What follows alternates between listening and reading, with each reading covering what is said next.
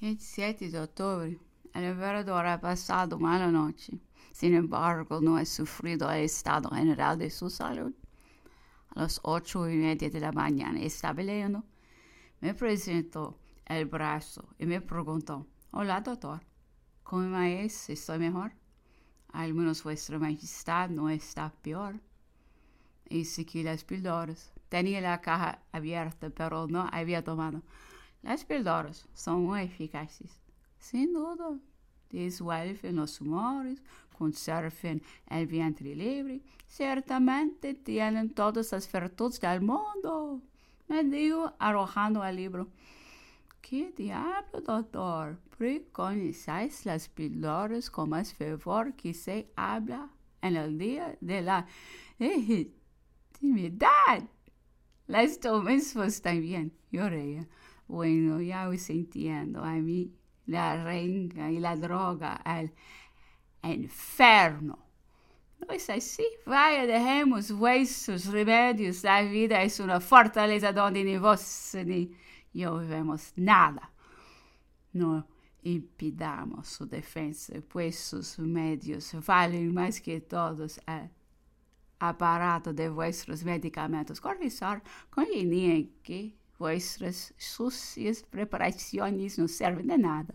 La medicina es una colección de prescripciones ciegas que maten al pobre, sanen alguna vez al rico y cuyos resultados tomados en masa con mucho más funestos que útiles a la humanidad.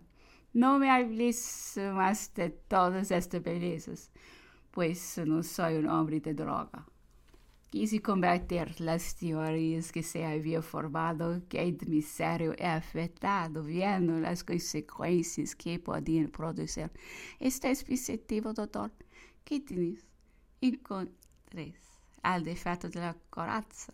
Señor, hay medicamentos probados.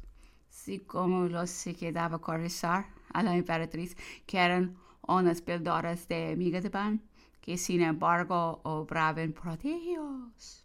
María Luisa no dejaba todos los días de celebrarme sus buenos efectos. Así son todos. No, señor, los hechos son visibles, pero las cosas ocultas, ¡qué obstinación!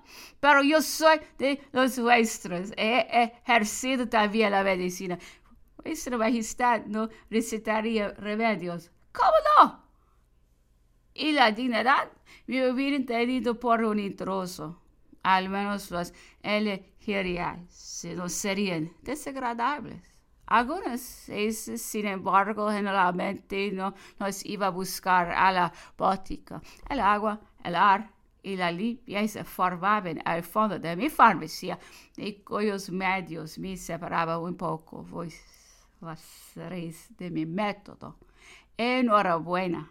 También vuestros compañeros se reían en Egipto, pero la experiencia demostró que mi franela y mi cepillo valían más que sus píldoras. En fin, ya entiendo que, como soy digno hijo de la iglesia, os priváis de mis abluciones. La peste nos diezmaba. Los árabes asesinaban mis soldados y los médicos se negaban a socorrerlos. No podía yo abandonarlos. A su miseria traté de excitar el ánimo de los facultativos, pero vanamente descargué contra él que más pusilánime se había manifestado haciéndole degradar y pasear por las calles de Alejandría con ese rótulo: «Si no es francés, pues tiene miedo a la muerte». Mas la ignominia de uno no daba energía a los otros. El servicio se hacía con flojidad y no se contenían los estragos.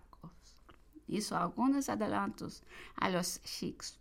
Mandé que las tropas se acampasen, cuyo partido me sortió bien, pues todo se calmó. Es eso, finalmente, que aprovecho. No me receta.